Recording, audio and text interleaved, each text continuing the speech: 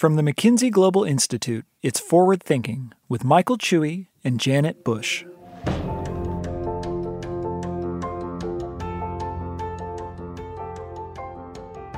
Michael, do you know anything about the Franschhoek Valley in South Africa? Isn't that part of the wine country down there? Yes, and the history behind it is fascinating. So the wine expertise came to South Africa with French Huguenot refugees who were expelled from France in the 17th century. And it's just one example of how migration can spread knowledge and know-how around the world that our guest today discusses. That's super interesting. I love learning pieces of history like that. And there's certainly a lot of evidence that immigrants are vital to the transfer of technological knowledge and innovation. I look forward to hearing more. So welcome to our podcast, Dany. Thanks for having me. I'm really excited to be here. So I'd like to explore a little bit about your background and your education. I was interested to read that you describe yourself as Venezuelan and Israeli. So tell us more about that. Yes, I'm a dual citizen. I have both citizenships. I was born and raised in Venezuela. I was born to a family. My grandparents were Holocaust survivors. They were refugees and they ended up in Venezuela, one of the few countries in the world at that time that really had some sort of open door migration policy. And then being raised within the context of the Jewish community, having a Jewish background, I also felt a connection with Israel, the country, and I decided to immigrate myself. Then I moved to the US to complete graduate studies. So, I've been moving quite a bit. So you really are a citizen of the world. Hopefully, if there was such a passport, I would definitely be in line to take it. So your first degree was in systems engineering, but then you studied economics. So what drew you to economics? I was thinking it's a kind of system engineering. That's a great question. I don't know when that, I think that as many people, as all of us, when we go to college, it's a really tough decision to make. What is it that you want to do the rest of your life? I went that route because I felt, for kind of not very deep reasons. I wanted to be an engineer. It was there was not such a variety of things to study in Venezuela. And I was good with computers. So, I went that way. That gave me a lot of math and a lot of coding experience. And that definitely played a role in helping me to become an economist. At that point, when I decided to go to grad school, I was really between being a political scientist or an economist. I had a conversation with somebody who became a really important mentor in my career later on, who told me, you've had so much math as an engineer. Like, why don't you, go for economics and you'll be able to apply a lot of the quantitative methods and so on. So I did. And so it really helped me, I think, to see things from a different perspective. So I kind of agree with your premise there. So it's obvious you love economics. In case our listeners don't know, you run your own podcast called Economics on Zoom Getting Coffee. That was a great title. What do you enjoy about running a podcast and actually talking about economics? Yeah, so it was my COVID baby to do something where people were kind of some people were looking for or getting more into social media and maybe listening to things. So I decided there was a space for trying to bring in, a network of academic economists that I've been in touch with since I'm one of them, and try to translate their findings to the general audience and, the actual implications for policy and also for just public conversations. And it's been fascinating. It's in its second season. So yeah, thanks for the shout out. I invite everybody to take a listen. Well, it's interesting because I just heard in Britain a new podcast explaining economics is coming. And I was thinking, yeah, I mean, turbulent times. Everybody wants to understand what the hell is going on, Exactly. And I think it's very hard to explain, but, I think it's good to try and get as many different perspectives as one can. Well, it is pretty fundamental to everything, I think. So you describe your research as sitting at the intersection of international economics and economic development. What do you mean by that? I mean, I think the most fundamental question in economics, if not in science at large, is why is it that some countries are rich and some countries are poor? We don't really have, the one answer to that. That question started with the rise of economics as a science, like Adam Smith in the late 1700s. That was one of the fundamental questions he wrote about in The Wealth of Nations. And there's a whole lot of theories and a lot of empirical work that looks at very different components of this question, and probably the answer is like around a few different things. But one of them that is no less important is really what's happening overall in the international economy. Because a lot of the today, and for the past decades, even at different rates, but a lot of what engages countries, whether they're emerging economies or rich economies, they're all in some way or form interacting with the rest of the world, right? Through trade, through capital flows, and of course through migration, which is a topic that I've been focusing quite a bit. So I think that I think that reflects the fact that I'm really looking at how these international flows are really affecting and perhaps a driver of development for the countries that are on that route to become richer. This is interesting. We published late last year a huge report called Pixels of Progress, which identified pockets of wealth and poverty all around the world, but also even within countries, just to map it, to try and get to those factors that, create wealth or don't create wealth. Fascinating, yes, and as you said, I mean that a lot of it is cross-country, a lot of it is also within countries. Regions are very different, so a lot of those frameworks can, to some extent, be applied to within country dynamics. But it's a little bit of the idea that there's a lot of complexities around. It's not only what a government can do within its jurisdiction, but it's also the what's happening generally with the flows that are part of the global economy. Well, I think I know the answer to this question, but I was going to ask you. You focus on two big themes in your work. One is technology and knowledge diffusion, and one is migration. And of course, now knowing a little bit more about your background, I can see where your interest has come from. But tell us why those two themes. Yeah, I do have to say it was by accident. I don't think I went into academia knowing that I want to become a migration scholar, but maybe my subconscious played a role. I can't rule that out. But I think that this really goes, but your question really goes back to what we were saying just a minute ago. There's one thing we know about what makes countries rich and what makes countries poor. This stylized fact, like everybody who has had a course in economics or has read some of the basics, knows that 60% of what explains cross-country income differences is explained by productivity differences, right? And this is good and bad news, right? Because it's good news because it means that we know what really explains income differences. It's productivity. 60% of income differences are productivity. So all the other things that we know about, like human capital, such as schooling or physical capital accumulation or institutions or a bunch of things that we found ways to measure them, they're only 40%. The other 60% is productivity. So that's great news because, we nailed it. We know what it is. But then the obvious next question is what is productivity? And that's where we say we don't really know. Productivity is, as Moses Abramovich coined it in the 1950s, he said it's a measure of our own ignorance. Because it's essentially how economists look at productivity. It's essentially everything that we can't measure that still explains the income of a country or a firm, right? Or a person. So then this poses a big challenge, right? Because, it could be technologies, it could be knowledge, it could be know-how, it could be a lot of things that we also know from another literature that it's really difficult to transfer those across countries. So technologies are really difficult to transfer, but depend on which technology we're talking about, right? Because when you think about a patent, which is essentially a technology that is codified, everything is written down, well, we can put that online on Wikipedia and then everybody can have access to it. But I can assure you that if I read for the next 2 days, what is the technology that I need to know to become a dentist, I'm not going to succeed. I'm not going to be able to, to deal with somebody else's cavities on my own, right? There's another type of knowledge, which is the knowledge that can be, the knowledge that is embedded in goods, such as a calculator, right? A calculator is such that, you don't need to really know how to add and subtract if you have a calculator. That type of knowledge is also very easy to flow because you just put it in a container and, the trade costs have really gone down a lot over the past decades. So that really is not a great candidate to explain the disparity between countries.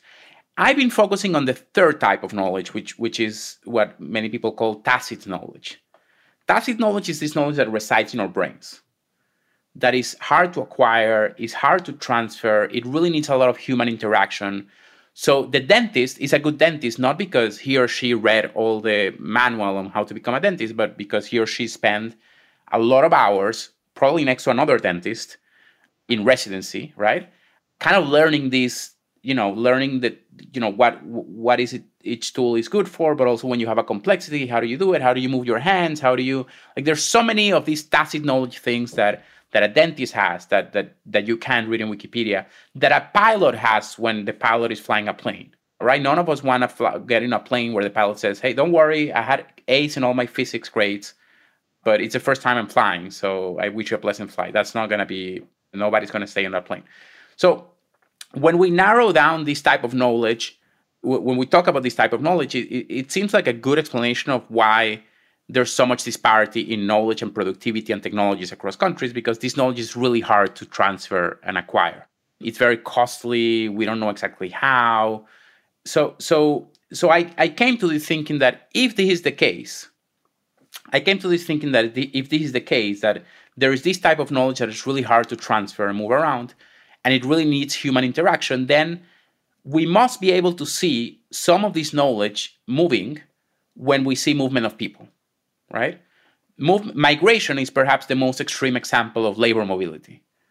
Even though it's very low in the world in terms of shares, like only 3.5% of people in the world are live in a country other than the one they were born.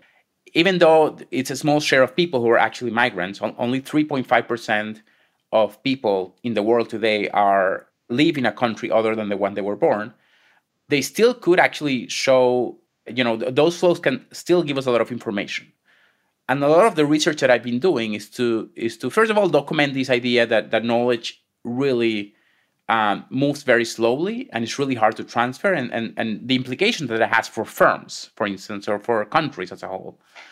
And then also moving to the idea that when we see people moving, we also see that these best practices and this knowledge and this technology moves with them, having a real impact. And by real, I mean like a huge impact, such as changing the structure of exports of a country, having a real impact on the countries that they arrive to and also the countries that they come from. So that's a little bit the connection between the two. Yes, so migrants are the channel that hits both your technology transfer and your knowledge transfer and your productivity boost. So you co-wrote a paper called Migrant Inventors and the Technological Advantage of Nations, and you found that countries are between 25 and 60% more likely to gain advantages in patenting in certain technologies if there's a doubling in the number of foreign inventors that specialise in those technologies. So that is a big number, as you say. Yeah, and what that paper is looking is a good example of what we're talking about. What we're seeing there is that when inventors move from a country that has, a technological advantage in patenting water technologies, for instance. So let's say Israel, because Israel has a good technological advantage on these water technologies. And then you have people moving from Israel to, let's say, France. What we see in this example is that France starts patenting from scratch, or inventors in France start patenting from scratch patents within that technology class in water technologies, right? And we attribute this to the flow, to the migrants' flows, that these immigrants, these inventors were really exposed to technologies that were, that their country of origin was a leader in, and they're bringing that know-how to another country. And then we also see that when people move from one country to another, country A being a competitive exporter of wine, let's say, they move to another country, and that country also becomes, eventually, 10 years later, a competitive exporter of wine to the global markets. I think the best example of that, by the way, is Franschhoek Valley in South Africa. I don't know if some of our listeners have been there, but Franschhoek is this little town about 40, 50 kilometers from Cape Town, which was founded in the 17th century by French Huguenot refugees who were expelled from France by King Louis XIV, and they settled in many parts of Europe. Some of them actually went to South Africa. Franschhoek means the French corner.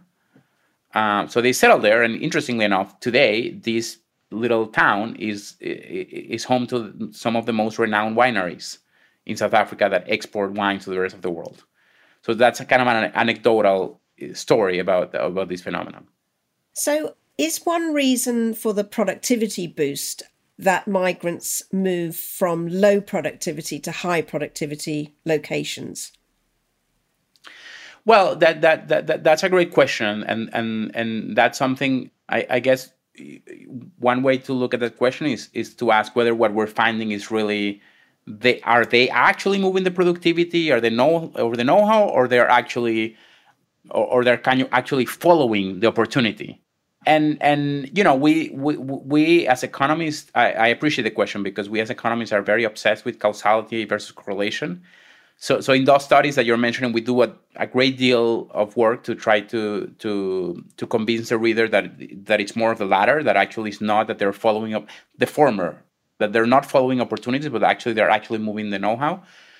But just to give you an example of one piece of work that we really try to nail that down, is one in which we look at Yugoslavian refugees in the 1990s who escaped from the very bloody war in the former Yugoslavia back in the early 1990s. A lot of them Bosnians, but not only, also Croatians and Serbians.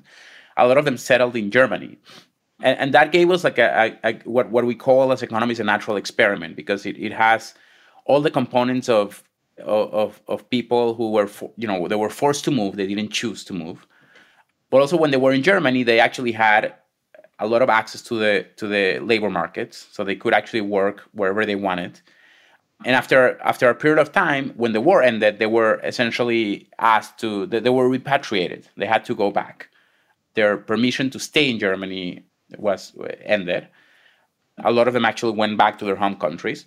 And what we see there is that when you take Yugoslavia, the Yugoslavian countries after the war, the industries that performed the better in terms of exports and productivity and creation of firms and value added and a bunch of other things are the same industries where these refugees were working at while in Germany. And there we also do a lot of fancy statistics to make sure that we're actually capturing a causality. But overall, this is a good I think it's a good example of how we are actually trying to deal with the first one. So if we take that example and bring it up to date to the mass migration out of Ukraine, I mean, where is there a huge opportunity there, not only for the countries that receive the refugees, but also for Ukraine when the war ends, for when it starts rebuilding? Absolutely. I think that in the case of Ukraine, for instance, also in the case of Venezuela, perhaps even in the case of Syria, these diaspora, these refugees who might or might not come back. They might even settle where they want to settle, and that's also could create a lot of gains. But these diaspora could be a huge force, and it will be a huge force, I'm certain, of the reconstruction of the countries.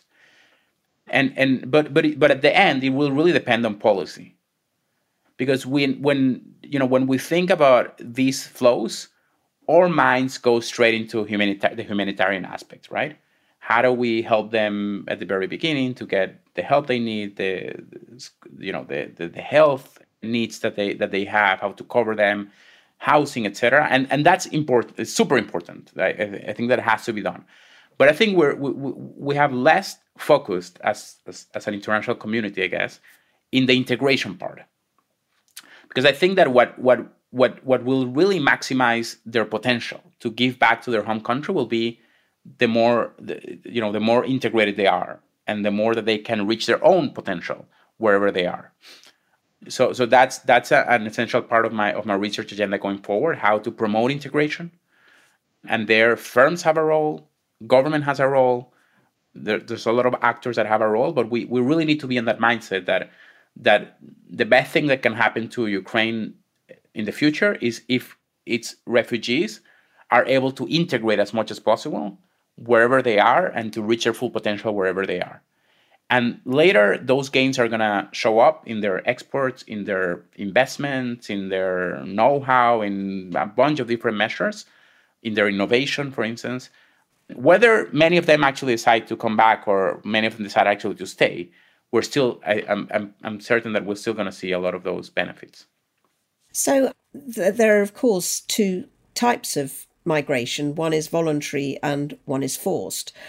And I think back in 2016, MGI research said that more than 90% of the world's cross-border migrants were voluntary migrants. They were moving for economic reasons. And then the remaining 10% were asylum seekers and refugees. But then, of course, we've had waves, huge waves of forced migration from Syria, from Venezuela, and now from Ukraine. So do you think that the proportion, the share of voluntary versus involuntary has changed? Yeah, I mean, I think that we can definitely check the numbers. I think that we're talking about more than 30 million who are forcibly displaced. But in the big scheme of things, yes, I think we're still seeing that the majority of people are migrants who, chose to make the move. And the number of refugees is the smaller share because nobody wants to be a refugee, of course. Like it's, these people are forced. But unfortunately, that number is coming up, actually. So are the scale of the economic benefits, or even the kind of economic benefits, do they differ according to whether it's a voluntary migrant or an involuntary migrant? I guess it is to do with integration.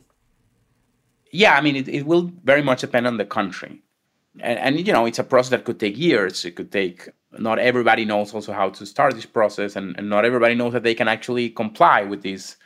Not everybody knows that they can comply. So the aspiration is that wherever they are, it doesn't matter if you call them refugees or not, they're able to access the labor force without any restrictions. They're able to move freely, to be able to be in a city or in a community where they can actually reach their full potential. There should be, these are a little bit the best practices of integration, I guess, but there should be some efforts by authorities to facilitate the process of credentials, of giving credentials to professionals, and of course also to be able to give them the right documentation so that they can participate in the economy at large. And countries differ on a lot of these things. I think that's why there's still a lot of research to be done on the best practices of integration, and sometimes countries react late. So you have the case of Syrians in Turkey, for instance, which for the first few years of their stay there, they were not allowed to actually work, in the formal economy. They didn't have like a work permit. People are going to work anyway. So they went on and worked. Many of them went out and worked in the informal sector. By the time the authorities realized that it was not their preferred outcome, and they actually issued work permits, inertia played a role, right? So it was really hard after people had certain jobs in the informal sector to really move to the formal sector. So a lot of these practices we're trying to understand yet, and sometimes they are significantly, I would say, driven by the fact that we tend to think that refugees are going to be there only for a few months or a few years, whereas in practice, refugees actually tend to stay much longer than what we think, because wars tend to last for longer than what we think. And I think that's part of the issue. Like, how do we think long term? What do we need to do to give these refugees, whether we want to call them refugees or not, but the tools to integrate as much as possible? So what role can firms play in, integrating migrants, whatever kind they are, to get the most economic benefits? Yeah, well, firms are essential, right? Because at the end, most people will work in firms, will be employee of firms. And there's a few steps that government play a role to facilitate that. First and foremost, to have people give people the work permit so that they can actually work in these firms. But there's one that usually goes under the radar, which is particularly when we're talking about refugees that end up fleeing and staying perhaps in bordering areas or in places that are lagging behind in terms of infrastructure or in terms of firm capacity, and has to do with funding. So usually when we see those instances, we see a lot of funding flowing to humanitarian aspects, which again is important, is crucial, is central. But we also need to think about how can we have some of that funding to boost dynamism for the local economy. Obviously, integration is absolutely crucial, not only for the migrants to help them on their way, but obviously to secure those economic benefits. Have you seen a model of excellent migration policy / integration policy? I do feel In particular, perhaps my connection to Venezuela makes me focus on this, and I do think very highly of the Colombian model. Colombia has received about 2 million Venezuelans over the past 5-6 years. That's about 4, 5, 6% of the population. So it's a huge flow. A lot of them actually entered undocumented. And Colombia, I think, has understood that this could actually represent a huge gain for them as a country.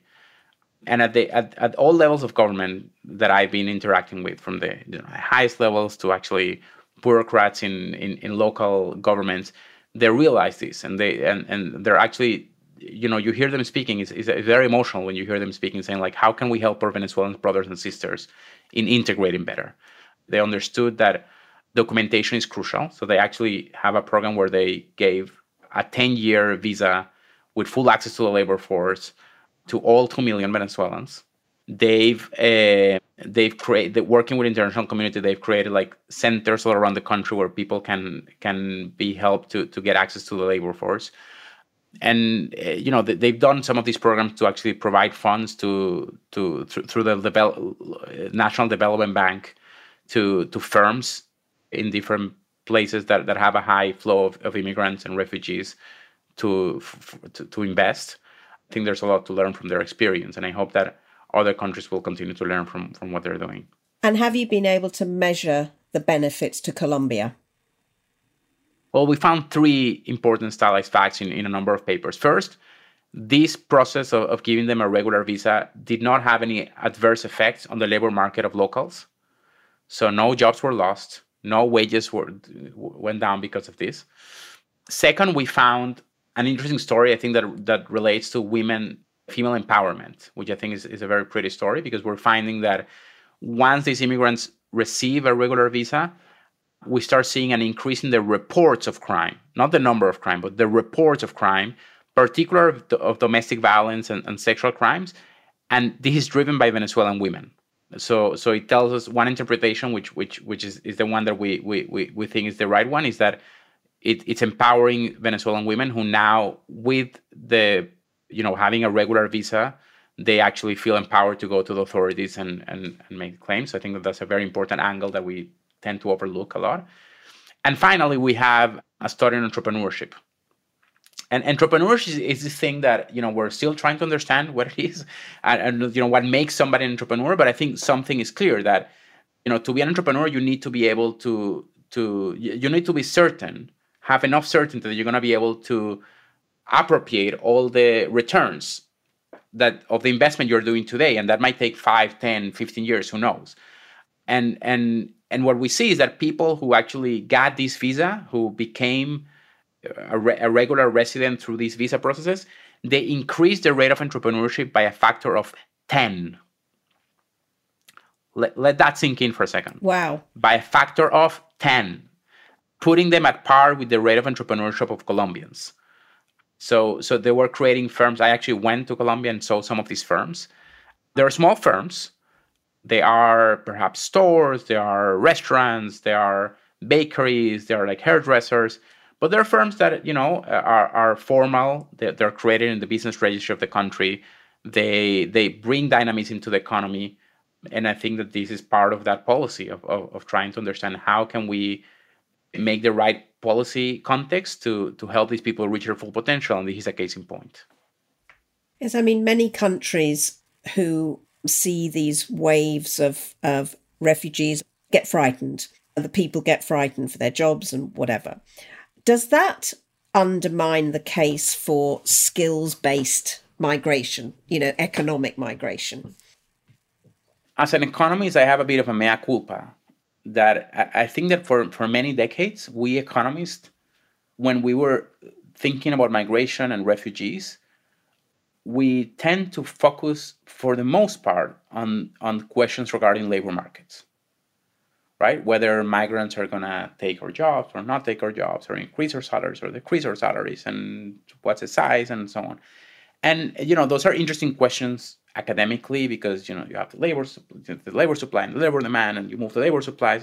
I mean, it's a nice way to kind of look at a theoretical prediction. For the most part, these studies have shown that there's very little effect in terms of, or there's very little displacement. So sometimes there is a displacement which is statistically significant, but economically is not that significant. We're talking about very, very small numbers. But by doing this, I think we really forgot about two main aspects. First of all, that not all refugees and migrants are the same. They bring very different skills. A lot of sometimes they bring diversity and skills that we didn't have before. And this is important from an economic perspective because that means that they are often more complementary than substitutes to other workers, right? And think about it for listeners. Like if you want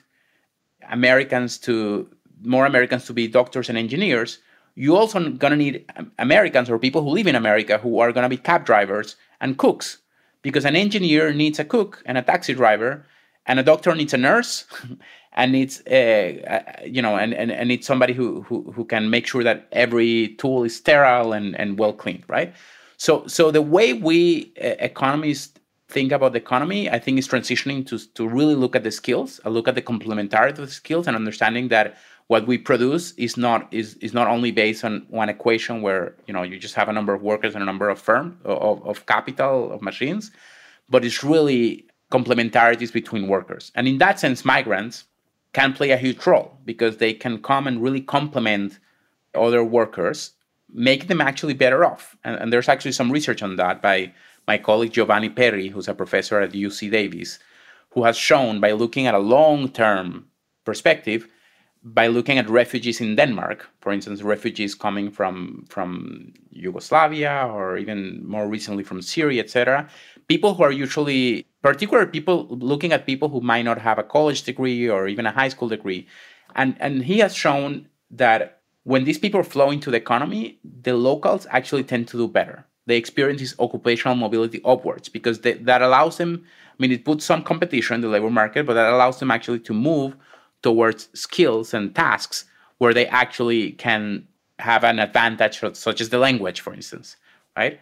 So if you actually take a look at the long-term effect or medium to long-term, you tend always to see that migrants actually are a driving force of dynamism. And even when you're focusing on people without college degrees and with high school degrees, you still see there's some movements which are for the most part positive for the economy. So when you put it all together, the productivity effect, the technology diffusion effect, almost that influential effect, how big do you think the benefits of migration are? Well, I think that migration could be the key to economic development that we haven't discovered yet. I think that when people move across borders and move across regions, they bring with them all this know-how and best practices and technology that really reflects in how firms become more productive, how new firms appear, how sectors become more productive as a whole, how countries grow in general. We have a bunch of institutions that allow us to make sure that if I send you money, it's going to get to you, and that also like protecting us from illicit flows.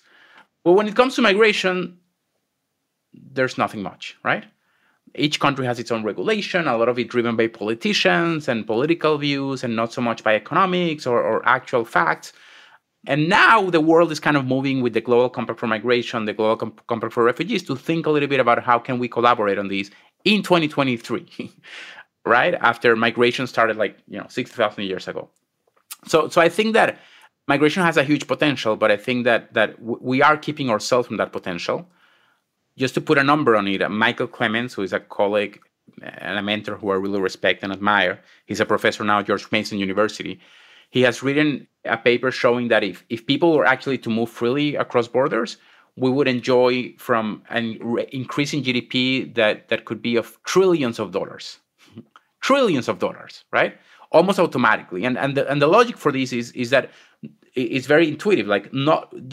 Talent is global. And if we keep people from moving to the place where they can reach their full potential given their talent, then we're all paying for that. We're all keeping the cake small. Whereas if people actually can move, the cake will continue to grow. But we're so focused on who's eating the slice of the cake instead of the size of the cake that we haven't been able to coordinate on how to make these flows much beneficial for all of us. So very early on in our conversation, you said that it's really important that people are with each other, that the knowledge transfer happens when you work with somebody. But I suppose the counter to that is, within the era of Zoom and fantastic technology where we can talk to each other wherever we are, is it not possible to do it using technological means, or do you have to be in the same country, in the same room as that other person? Well, that's a fascinating question. I think that the boring answer is we still need more research to figure exactly how that trade-off could work. But my speculation is that there is so much that we can do over Zoom, that there's so much we can do for teams to interact in a way that will maximize their potential if they actually don't know each other in person. But I can tell you that I do think that human mobility, physical mobility, is going to continue to be a thing. I think that it's, in all the research that I've done and others have done, we show that these effects are huge.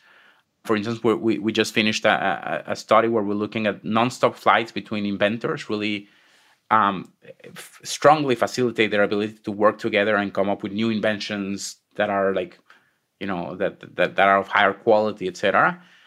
So I think a lot of it will stay, and I think the challenge for us as humans, as firms, as an economy, is to find that sweet spot where we can continue to have the flexibility, but at the same time figure out how we do the team building that we need to facilitate that diversity and those new ideas and really take advantage of that.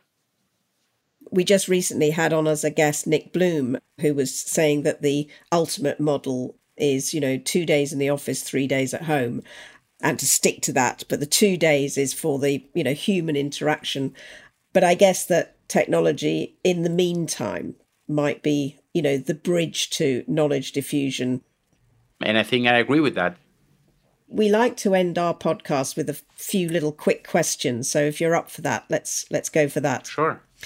You're somebody whose identity spans more than one country. You're a world citizen. But where do you feel most at home? Wow, that's a tough one. I think I feel everywhere where I've been a little bit home. So this is I think I can see home where you have your people and your interests and your friends. I do have I feel a special connection with Israel, but I think that I'm more flexible with the term home. Yes. What's your favorite food? Wow. I definitely will go with Venezuelan food here, arepas and all that. Yeah. Excellent. What makes you most optimistic right now? I think that we are seeing a generation of people who are really, really want to make a difference and really care for the other more than ourselves. And I think that eventually is going to translate into changing the rules of the game in a way that will make all of us better off. And what makes you most pessimistic? Politics. Politics in general. If you had not been an economist, what could you have been or like to have been, and not just as an engineer? I would have loved to be a politician. Having dissed them. Yeah. I think I would have loved to be in public service, and maybe I will one day. Who knows? And what's the one piece of advice that you would give to our listeners? Be willing to always challenge what you're reading. Always think what's behind this thought, what's behind this opinion, and I think that this curiosity is what keeps keeps life interesting. Well, thank you very much, Dany. It's been great to talk to you. Thanks so much for coming on. Thanks for having me. It's been a real pleasure.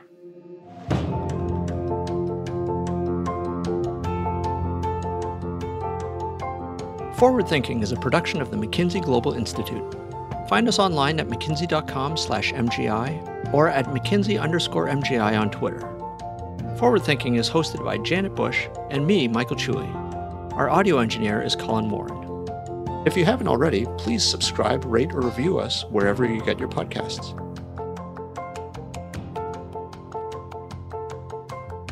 The opinions expressed by podcast guests are their own and do not reflect the views or opinions of the McKinsey Global Institute.